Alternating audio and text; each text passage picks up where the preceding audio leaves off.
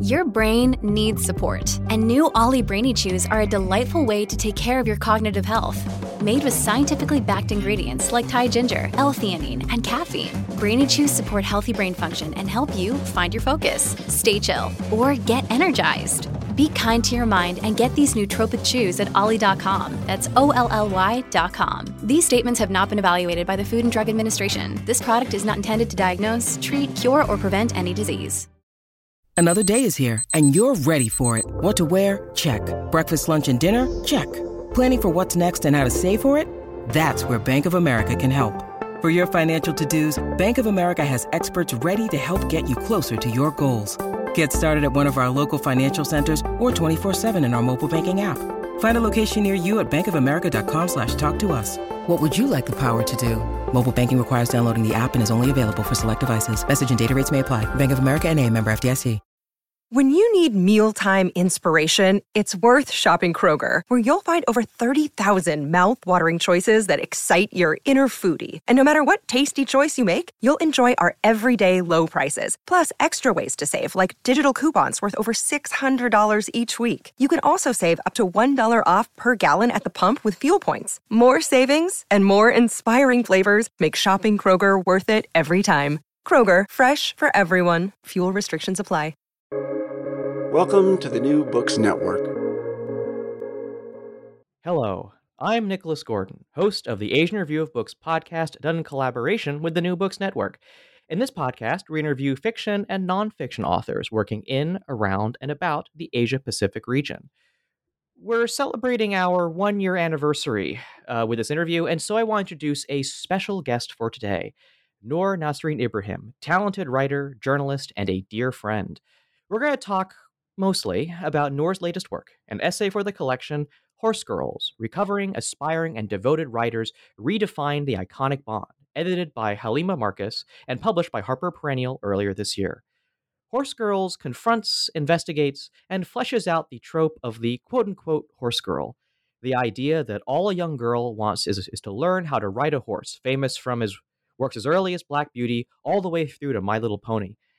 And Noor's essay talks about her experiences riding horses growing up in Pakistan, bringing in themes of colonialism, the urban-rural divide, and how one's perspective changes as they age. But we'll also talk about Noor's experience as a writer, both in the United States and in Pakistan, and her path to literature. Noor is a journalist, writer, and producer based in New York City. Originally from Lahore, Pakistan, she writes speculative and literary fiction as well as personal essays. Her fiction and nonfiction has been included in anthologies and collections from Harper Perennial, Catapult, Hatchet India, Platypus Press, The Aleph Review, Salmagundi Magazine, Barrel House, and more. She is a two-time finalist for the Salam Award for Imaginative Fiction, and she is a 2021 to 2023 recipient of the Lighthouse Writers Book Project Teaching Fellowship. Noor, I'm so happy that you're here on the show with me today. And I want to start with, the horse. What is it about the horse that makes such a compelling subject for a personal essay like yours and others in Horse Girls? Well, first of all, thank you, Nick, for having me on this podcast. It's really exciting considering we've known each other for many years since college, and now we get to chat and just hang out on a podcast. Before I answer your question, I wanted to say that you have a great podcast voice. It's a very specific voice that not many people get, but you have gotten it. So I wanted to. It's been compared to public radio hosts, which I'm not sure is a compliment or not. But anyway, I think it's a compliment. I'm in awe of public radio hosts. So you have that podcast voice, and I'm very impressed. Thank you for the generous introduction. This is very kind of you to have me. And to answer your question, what is it about horses? I think that for me growing up, I was surrounded by images of horses, by the romanticism of horses, through the typical routes, which is Black Beauty, but also through the artwork that hung in my grandparents' home, my parents' home, the horses that we saw on the streets. We grew up in an army cantonment in Lahore. And so our home is right next to a polo ground, which was set up by the army, and they'd play polo matches when it was the right season. And so you'd see these majestic horses be trotting down the road when the season was right. My brother went to a very old pre-partition colonial school that was set up by the British, and they had a huge ground filled with horses where boys would do tent pegging or do races or just train on horse riding. So it was very much like part of the post-colonial British setup that we grew up in as, like, say, upper middle class and upper class kids in Lahore. And so horses were just sort of this very, romanticized, idealized thing that I saw in my hometown. Lahore itself has this very old polo club where people play polo matches, not just the one next to my house, but this bigger, older one where they give classes to kids who wanted to ride. And so it was definitely something that was sort of ubiquitous in the region, and it was very much associated with wealth, with power, with the British, and with a very deep, long-standing history. And so, I didn't automatically think that I would know to write about horses or that horses are something that I'm an expert on. But the moment that I saw this call for submissions, which Halima put out on her website, and she's a fantastic editor. She runs Electric Literature, which is this amazing website, which everyone, writers and editors and readers, should definitely check out. And so I followed that website really intensely. And when I saw her call for submissions, it just occurred to me that actually, I grew up around horses. I rode horses, not just in Lahore, but in different parts of the country. And I have a lot to say about horses. And it didn't occur to me until I actually saw the essay submissions request. And I mean, the horse is it's very important in, like I said, Pakistani art, but in South Asian art in general. It's got a long history in South Asia. I mean, we had an interview a couple of weeks ago with Yashaswini Chandra. He's written this whole book about, the history of the horse in India, kind of going through art. But I wonder if you can kind of bring in your perspective on what the horse means to those living in India and Pakistan. I mean, I think it means different things to different people. I cannot speak to the deep-rooted history of horses because I'm not a historian, but I do know that in art and literature, and there's this sort of there's both a romantic and a practical association with horses.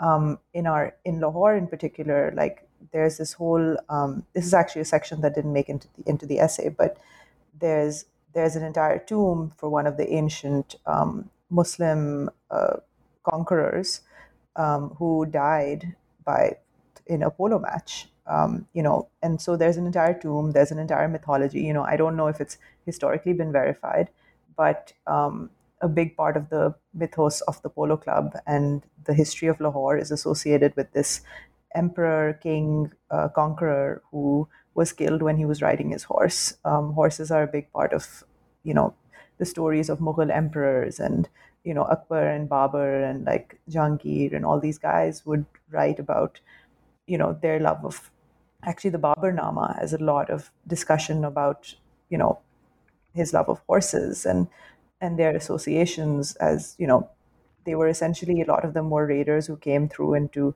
the subcontinent riding horses, which is what most people did back then. And so, it's very deep rooted in the history. Polo, essentially, the game of polo was, to my knowledge, was really established and built up in this region. The game of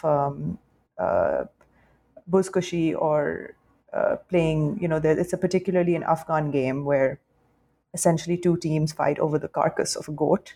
That came from Afghanistan. Tent pegging, all these things really grew and flourished in South Asia. So a lot of the fancy games that you see around here, either the British built it up, but it also grew from games that were played by emperors and Mughal emperors in particular in the subcontinent. But, the horses that I spent most of my time were like really horses that were for tourists. That, I spent a lot of my time in, again, another remnant of the British outposts in South Asia, which was in Nathiagali. It's a hill station that British officers and army and officials would go spend their summers to escape the heat from the plains of Punjab and stuff.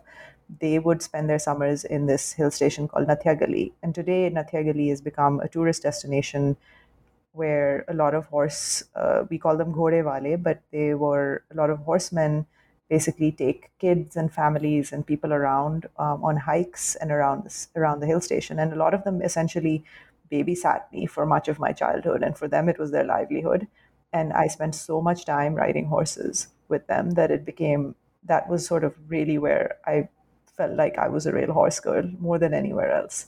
And so horse riding is really now, like in a lot of tourist places, it's very much a thing for people to do, not just experts, but it's also a huge sport in the north of Pakistan. Like polo games are really popular, not just for the wealthy in Lahore, but there's like an annual polo match between two towns in Gilgit, Chitral, and they happen over the summer. And actually, Westerners love to come and see that. I've never seen it, but a lot of my friends and family have.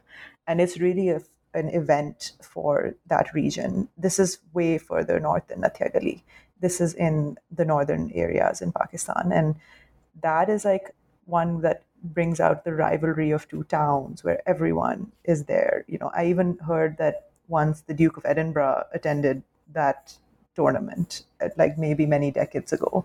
So that is one of the really oldest examples of polo being played by everyone in this particular region, and also sort of being played across the board, like across many different classes, bringing different classes and backgrounds to the polo field, and also being played on one of the highest points in the world, one of the highest sort of regions, not just on any field in a city. But so that's a pretty big and old history. And so I think for Pakistan in particular, it's horses and polo have had a very long and also very romanticized history. And I wonder if you might kind of explain for those people who haven't been able to go see these places in Pakistan, what's Nathia Gali like in terms of its landscape, what the natural beauty, et cetera, et cetera. Nathia Gali is essentially it's a very small hill station. It's got a bunch of very old houses that were set up by the British. A lot of them are run by the government and the army now as guest houses. As a region, it's essentially what is today in the lower Himalayas. You can imagine that there's what is Pakistan administered or occupied Kashmir. And then there's which is around and the Himalayan range. And then below that, there's the lower Himalayas. And Nathia Gali is essentially, on one of the lower end of the mountain ranges, what could be classified as hills. And it's beautiful. Like I grew up, since I was 6 months old, I've been going to Nathia Gali. My family's been going there. We sort of have this decades old association with the place. It's covered with pine trees, really, really stunning and, lush greenery. Not that many, deep valleys, because there's so much vegetation and pine and trees and beautiful little pathways that we would hike on. And my aunt has a house there that was built in the 90s. And just a few years later, my parents built their own house. But for a really long time, it was just, my entire family, which is dozens of people in one house for a summer. And now that we have one more house, we all sort of have spread out on the same road, and we just sort of now my nieces and nephews are spending their time there. And so it's one of those places where a few families were able to spend really decades essentially raising their kids for the summer in that town. And so it has a lot of meaning for me. It's changed a lot since my childhood. Unfortunately, it's being built upon. They're planning to build a bunch of big hotels. There's no real good sanitation and garbage disposal system. It's a place that I fear is becoming threatened by overexpansion and lack of management from the local government. And unfortunately, it's also a place that our current Prime Minister Imran Khan loves to sort of tout as, the next tourist destination, but doesn't really offer up much by way of sustaining it and sustaining the environment around it. He loves to spend his summers there. His security detail and cars are always seen sort of driving around, particularly in times where the country is going through a hard time. You'll find Imran Khan is inevitably in Nathia Gali. And so it's sort of, I guess I romanticized it as a kid, but today I do see like there was a lot about Nathia Gali that I didn't notice, particularly the class element, the relationship between locals and the visitors like me and my family. And I think part of my essay is grappling with that childhood fantasy, treating it as like this place that I spent a lot of time fantasizing, building, writing fantasy stories set around it, and not really seeing some of the realities that existed. And that's something that I grapple with in the essay. But it's not the only thing, I think, and after reading your essay, it's not the only thing that changed about your perspective kind of as a child and when you return as a young adult. I think, as you know, in your essay, kind of your attitude towards horse riding also changes. I think you say you're much more cautious about it. You're not sure if you can pick it up again. And so I guess I kind of wanted to get into how, in some ways, how growing up, and also we both know, but like we were in college together in the United States. I mean, how also studying overseas potentially kind of affected your perspective on some of these things, both on the hill station, but also on the act of horse riding. Yeah, that's a great question. And it's really something that had to do with, I guess, becoming a woman in some ways. When I was 8, 9, 10, I grew up with cousins who were much bolder than me, who were really brave on horseback. It wasn't exactly, Nathia Gali wasn't exactly known for like any safety regulations, and we were sort of let loose in the hills. We had to, the horse guys would take care of us, and our parents just expected, yeah, kids will get into scrapes, it's fine. And so we did do a lot of dangerous things. We were essentially racing on slippery roads. We would essentially race up on a very steep climb, and the horses would just gallop. And I remember I definitely fell, to my memory, at least 3 times, which is not very much, but for someone like my brother or my cousin, they fell like a lot. They definitely got injured. They were definitely brave and bold, or stupid, perhaps that's another way to describe it. And we didn't really care back then. The injuries, the scrapes, I had this whole bruise that ran like from my hip all the way down my leg because the horse and I just sort of fell on the side. And the horses they were pretty, they had to be well taken care of because that was the men's livelihood. They weren't treated cruelly. They would just sort of get up and sort of be brushed off and go on with their day. And for me, it was like I would cry a little bit, then I'd get over it. My mom would be like, "You're fine," and so that was growing up, and over as I became a teenager, weirdly enough, and I think this is true for so many kids, people who grow up generally, you just become more cautious. You actually notice heights. You notice that that things are that there is something known as being there's danger out in the world, and for some reason I didn't notice it as much as a kid, and so that's part of why I became more cautious, coming back to the hill station. And part of it was, I'm coming from a place of, the hill station was really this reprieve from the city. We could just walk out at 1 a.m., roam around, a group of us. We could just hang out, boys and girls, just relax, do whatever we wanted. And in Lahore, as a girl, I couldn't do any of that. Like, by the time I was getting to 13, 14, I'd already sort of, practically every Pakistani woman has experienced some form of harassment, some form of assault, some form of abuse.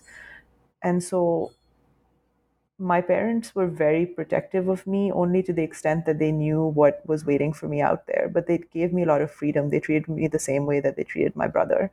But they knew that it's not a safe world out there. And so we were already taught to like oh, you can't really go biking alone anymore. You can't do certain things anymore. You should, if you go walking outside, go with someone. And I wasn't, and I sort of that, and that wasn't really anyone's fault. That's just the way that a lot of girls are expected to be the moment you hit a certain age. And I mean, frankly, for any age. Um, and so I think I internalized a lot of that, and it made me hesitant in Natya Gali when I got older. Like, I didn't want to step outside and ride horses alone. In some ways, I felt embarrassed. Like, there are all these tourists, and particularly men who come from the cities to Natya Gali on the weekends, that we'd be warned, don't go out alone. This is like, all these tourists are coming. They'll stare at you. They'll catcall you or whatever. So nothing really seriously untoward happened to me for many years, but I think I was very cautious and nervous.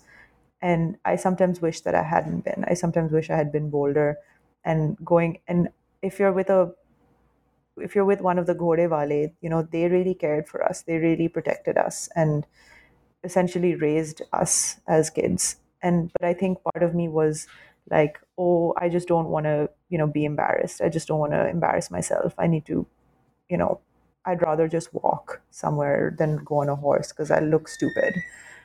And so going to college and coming back also, I felt this remove and this distance and this realization that I'm never going to, even though I thought that I was, I knew these men, I grew up with them, they took care of me.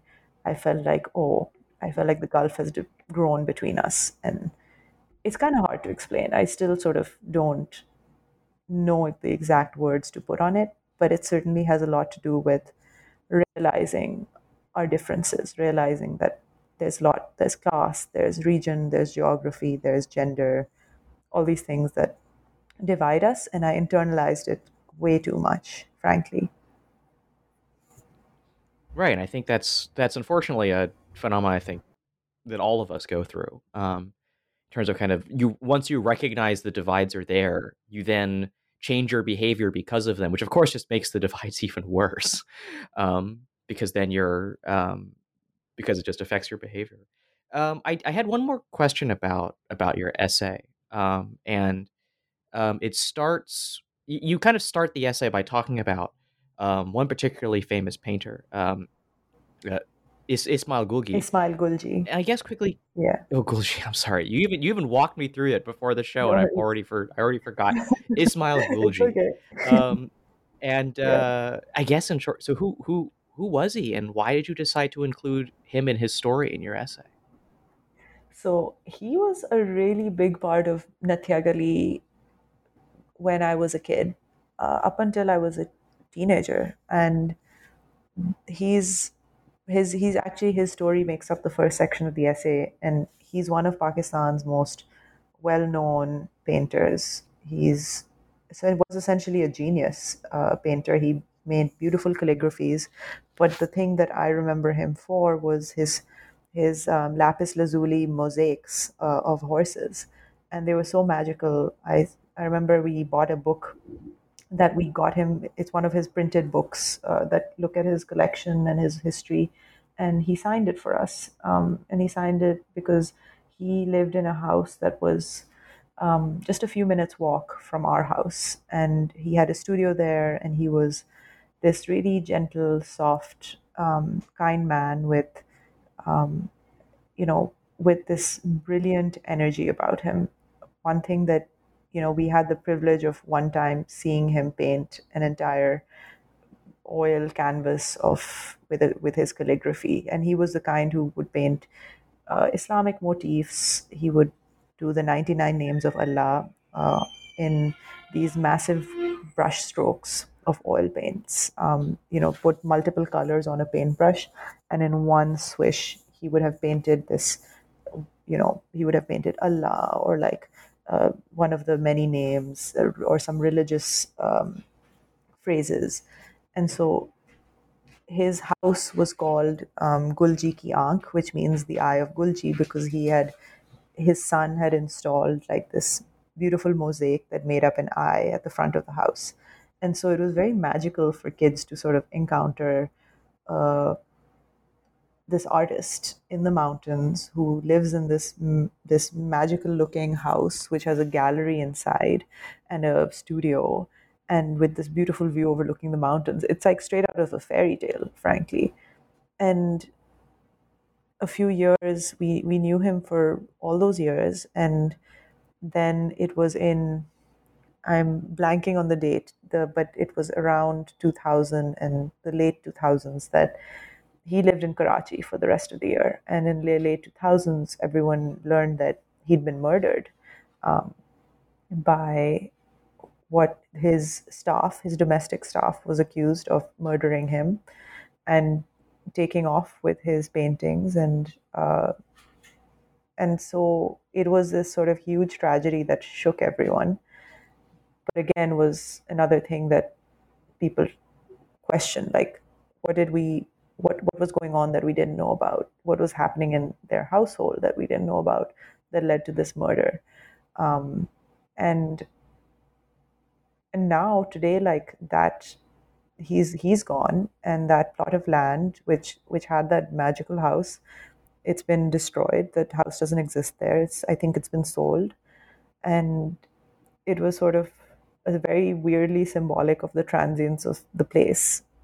Just in like a matter of years, someone who was so integral, who culturally is so integral to the country, was killed, and this beautiful home that essentially should have been some kind of, probably in another country, it would have been a kind of museum to this artist, or held up as sort of a memory for someone who sort of gave a lot to culturally to Pakistan, and it doesn't exist anymore. It's all gone.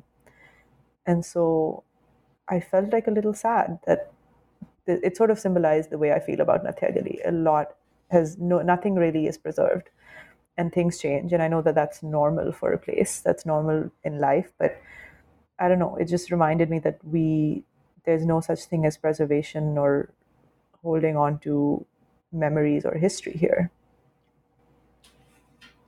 I'd like to shift now to talk about your actual kind of experience in writing the essay and working with so many other writers. I mean, what was it like to be a part of this writing project of this essay collection? Well, you sort of have to hunker down and work on your own essay, and Halima was the person who dealt with everyone. But we did get to talk to each other at the book events and engage with each other there. And for me, it was really exciting because one of my favorite authors of all time, Carmen Maria Machado, she has an essay in the collection, and she and I got to be in an event together. So I was basically fangirling the whole time, and she's amazing. So it was a hugely exciting opportunity and an honor, because there's some really brilliant people in there, like Jane Smiley and T. Kira Madden, and like writers who I've admired for like a really long time. They're all in this collection, and so I just felt honored to be a part of it, and shocked that I was part of it. And I still am a little bit in awe of the other people in the collection. And it's just, yeah, it's very hard to process that I got to be in a book with these people. And generally my process itself was mainly dealing with the editor Halima, who's absolutely amazing and who really put me through the grinder. Like, she really edited the heck out of my piece. It was a totally different piece when it started, and frankly, she gave me all the right guidance and help. And it was for me, very stressful, because I was in the middle of a pandemic. My grandfather was sick. I was stuck in Pakistan for visa reasons, but I was also sitting in Nathia Gali and working on it. And that was the silver lining, is that I got to, I didn't get to engage with anyone or meet anyone because it was a pandemic. I didn't even get to ride horses because even the Ghode Wale were not coming into Nathia Gali. Shakur, who is another character and person in my life who I mention in the essay a lot, he's the guy who I ride horses with. He didn't make it in that summer until later in the summer. And so I was in the place that I was writing about, and it was incredibly difficult to write about that same place, because I was we were all in such panic, and it felt like an emergency situation, and the pandemic really shaped how I saw Natyagali. It really changed everything for me. And in the middle of that, I was writing this essay about our history in that same place. So it was both an interesting place to be and also kind of like ironic that a place I loved so much was also where I was taking refuge from the pandemic. And also I was, you know, really struggling to write any word because I was so stressed out. So first of all, I've only been able to read your essay in the collection, but I did kind of look through what others have written, and I mean, it's not surprising given that this is a book published in the United States featuring a lot of American writers. But I think, to the best of my knowledge, your essay is one of three, I think, that does not deal with one of the major. I think probably does not deal with the United States or other maybe major markets. I think there's one essay on Mexico, and there's one essay on Iceland, and then there's your essay on Pakistan. Yeah. And so I guess kind of, what was it? How do you think your essay is one of the few that are not, I think, dealing with the United States, and even more than that, kind of one of the few that that's coming from a perspective that is quote unquote, not the West. How do you think your essay kind of fits in amongst these other discussions of what it means to be a horse girl? Well, I think even though there's plenty in the United States, I think each essay sort of has a really different perspective because the meaning of a horse girl is so different to so many different people within one country. I think the whole book is sort of resisting the idea that horse girls are these, very perfect looking, athletic, rich, um, white women who fit into this very Hollywoodized ideal. And to be fair when I was writing it, I realized that I am writing from an upper class perspective in a Pakistani context. And so that's something that, a lot of people in the United States, and particularly the writers who are, writing from an American perspective, they were pushing against that perspective. And so my version of the horse girls is really questioning the post-colonial British influenced life that I grew up in, which is essentially a life that a lot of upper class kids grew up in. And it does interrogate that identity, that upper class identity, in a way that a lot of really amazing writers in the rest of the anthology are, speaking from their perspectives, which really was, a lot of them were not from that perspective or that upper class identity. And I was grateful that, to be a part of that space where there are some people who interrogate it and some people who are just the voices that we need, who live outside of that. So yeah, I think it was just like a really diverse group. So I'm really glad that they managed to get such a diverse group of people, and everyone was pretty unique and different. So this essay is kind of it's your latest work, but obviously you've had many other things published in the past. And here's where we bring in the fact that we've known each other for a long time. We've known each other for more than 10 years, since 2009. More than 10 years. It has been more than 10 wow, years. We're like, crazy. What, 12 year friendship. And we know each other since like our first year of college. Yeah. And I guess it's kind of like, if you kind of look at the path of your life since then, kind of like all the stuff we thought we were going to do in college, and then everything we did in the immediate aftermath of college, and now you continue to be a published writer, and pretty sure we'll have more published writings in the future. Oh, God, I guess how do you kind of look at your how do you like look at your path of like to getting where you are as a writer over the past 12 years since we've known each other? Well, I want to start by saying that we got to know each other because of a class that we took, and we became study buddies in a group. And it was a history class that we took in freshman year, and I remember relying heavily on your notes.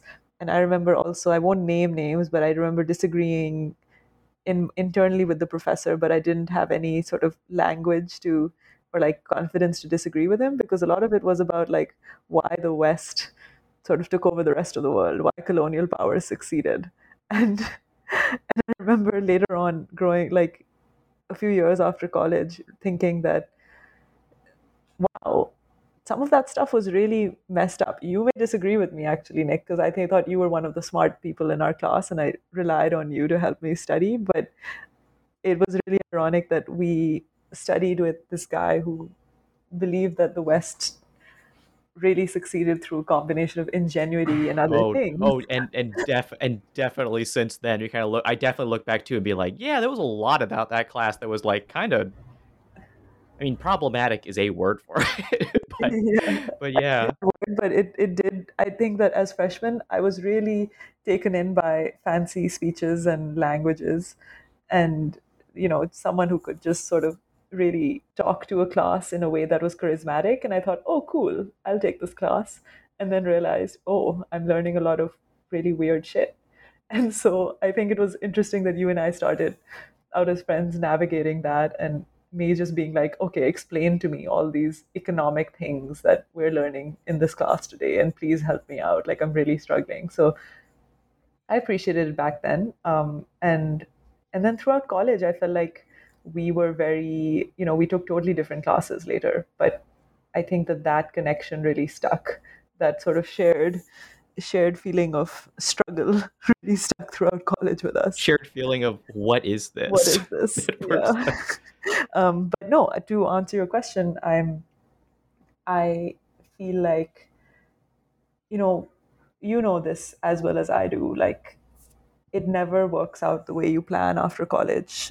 Like I spent years sort of working in journalism, and a lot of my job struggles and like delays in doing what I was passionate about was because I was trying to get a visa or trying to stick around in the country. And so that's always been like a perpetual part of my life. And only actually this year have I found some sense of calm that I can actually focus on writing. And so that sort of defined the way that I worked. But I got really lucky in that I found time outside of work. I found time to go back to Pakistan. I found time to really research and do things that I wanted to do. But it required a lot of like, late nights and a lot of, I guess a lot of sleeplessness and hard work. And it didn't come easy, but I think I had a lot going for me as well. Like I was very lucky in many ways. And yeah, I mean, I don't really have like much of a sort of summary of how the trajectory went, but I think that one thing I learned is that there is no sort of clear path to doing what you love. You just sort of have to keep trying and hope that one day something will stick or something will work, and you feel like, yes, I've written the thing that I've always wanted to write. And frankly, I don't feel that way about a lot of my work. I just don't feel like it's perfect, and you're always sort of, that's why I never go back and reread it, because I always feel like I've messed something up in here. But yeah, I think you understand as well, because I know that you've been in Hong Kong for a while, but you've always thought of coming back to the US. I mean, yeah, and it's kind of life takes you where it takes you, yeah, right? Exactly. And yeah, I moved back here thinking it might be for a short time, and it being longer, and might still be longer, and who knows? I mean, it's and you ended up in the UK, I mean, I guess for your master's, and I always wondered. That's right. Yes, it seemed like an ideal space for you. But did you ever want to like go back to the UK or keep studying? I have no comment on whether or not I want to stay in the UK. I will keep that. Okay. I will save that for the unrecorded part of this conversation. I did have one more question for you, and I think, I mean, and I've known you for a long time, and I know you did a lot in Pakistan to kind of work with, collaborate with, support other writers in Pakistan. And I guess I just want to kind of ask for your thoughts on that space, like the space for writing, the space for literature, whether in local languages or in English. Kind of what are your thoughts on literature in Pakistan at the moment? Well, I think that it's a really exciting time. And honestly, like I joined up with a lot of really talented people who are already doing a lot of great work. Some of them are, we just announced the results yesterday. I started volunteering with this group that runs the Salam Award for Imaginative Fiction. And they've been running it for 5 years. And well, some of them are based in the US and some of them are based out of Pakistan, the group that's running it. And part of the team, there's this Tehseen Bauja, Christy Lauder, and Usman Malik, Usman is an amazing sci-fi writer and fantasy writer who's been writing based on Pakistani mythology and legends for like years. And he's extremely talented. And he essentially encouraged me hugely. Like my first two sci-fi slash, not for sci-fi, I shouldn't call it that because it's mostly fantasy, but the Salam Award, I became a finalist for that. And that really made me think that, oh, I can write some fantasy.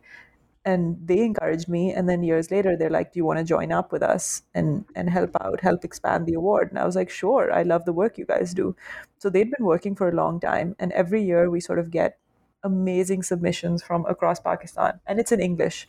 And the problem is that we don't have the capacity or the number of readers, or I guess perhaps we haven't had the time to figure out the judging process for works in Urdu or in other languages. Because I do get questions every year that from people asking, do you take Urdu submissions? And I feel like we should, because that's what majority of the country reads in local and speaks in local languages like Punjabi, but Urdu is pretty much understood by everyone, and there's a lot of great literature out there. So that's something that I think we aspire to one day have the capacity and the teamwork for accepting and looking at submissions for this award in Urdu and other languages one day. Because writing in English in a place like Pakistan, you're essentially writing for a very small group of people.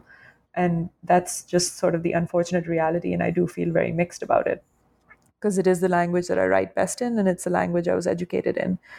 Even though I do speak the other languages, it's just our education systems created this post-colonial divide, essentially, where we went to British schools and like we were taught that this is the language of the future, you have to do it. And then other people from, low income and middle class and other backgrounds were essentially put through a different school system. And so there's this it's very long and sad story of the divide in our education system that I can talk about forever. But that has sort of created this literary divide as well. And there's a lot of great Urdu literature, Urdu sci-fi, Urdu fantasy that I grew up on and I read and I'm still learning about and discovering. And I feel like if we have a literary community that has people who can read and write and study both the languages, like imagine the things we can do. Like it's just amazing, just the amount of talent that's out there only in English. We've gotten submissions from small towns in Pakistan of English short stories and sci-fi and fantasy. And so there's a lot of talent out there, and we just have to find the capacity to build it up. And I'm only a small part of this. I just volunteer on a part-time basis to do it. But the Salam Award is doing really good work, and they really try hard. Another initiative that I'm also helping out on a part-time basis is the SAG Anthology, which is the South Asian Avant-Garde Anthology. And they work across South Asia to bring, different voices forward in avant-garde settings. Like they work in reportage, fiction, nonfiction, multimedia. We're actually working with a number of people these days and who are reporting a bunch of pieces from across South Asia, and I'm editing some of them. And so that's going to be coming out over the next few years. But again, we are fundraising and volunteering to do this. So it's a really slow process because we all have like a ton of things to do. And also the pandemic results in like us not being able to fundraise as much as we can. But if people are listening to this, I'd love it if you guys could share our fundraiser, because we're really trying to make sure that underrepresented voices get a platform and get paid fairly for their work. Like for some reported pieces, we pay up to like things like $500, which is a lot in a Pakistani or Indian context. It's a lot of money. So we want to pay people fairly for their hard work. And that's one of the missions of the SAG Anthology. And these days it's been hard to fundraise for it. So our work is on a pause, but we still have stuff in the back burner that people are working on and that we hope to release soon. So with that, thank you for listening to our interview with my good friend, Noor Nasreen Ibrahim, writer, journalist, and contributor to Horse Girls, Recovering, Aspiring, and Devoted Writers Redefine the Iconic Bond. Noor, you've kind of already answered this question, but I'm just going to ask it again. And to be the actual last question, which is kind of where can people find your work and what's next for you? Well, first of all, thank you so much for having me. This was super fun. And um, what is next? I'm still working on a few things that are coming out, hopefully in some anthologies next year. And I'm a teaching fellow, so I'm teaching classes through the Lighthouse Writers Workshop, where I'm working on a long-term project over the next 2 years as part of the fellowship. And it's called the Lighthouse Book Project. So people should check it out in case that they're interested in working on longer term things and getting mentorships and things like that. So it's a pretty cool initiative. Um, and my work can be found. Well, I generally tweet about my work a lot. I probably should get a website. I know a lot of people do have those, and I don't have one. But Mine is woefully unupdated. okay, I better check out your website. I didn't know you had one. Please don't. How did you build Please do it? not. It's not. It is. We'll talk offline. Offline conversation. Yeah, everyone tells me that I need to have a website because I have things around there. So I guess follow me on Twitter. I'm at NURI_IBRAHIM at Nuri_Ibrahim. And so I tend to share my work there. Otherwise, you can just Google me. Something will come up.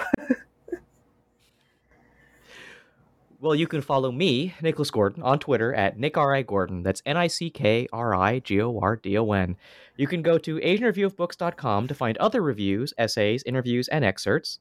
Follow on Facebook or on Twitter at Book Reviews Asia. That's reviews plural.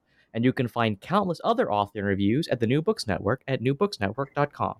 The Asian Review Books podcast is on all your favorite I have one more thing to add.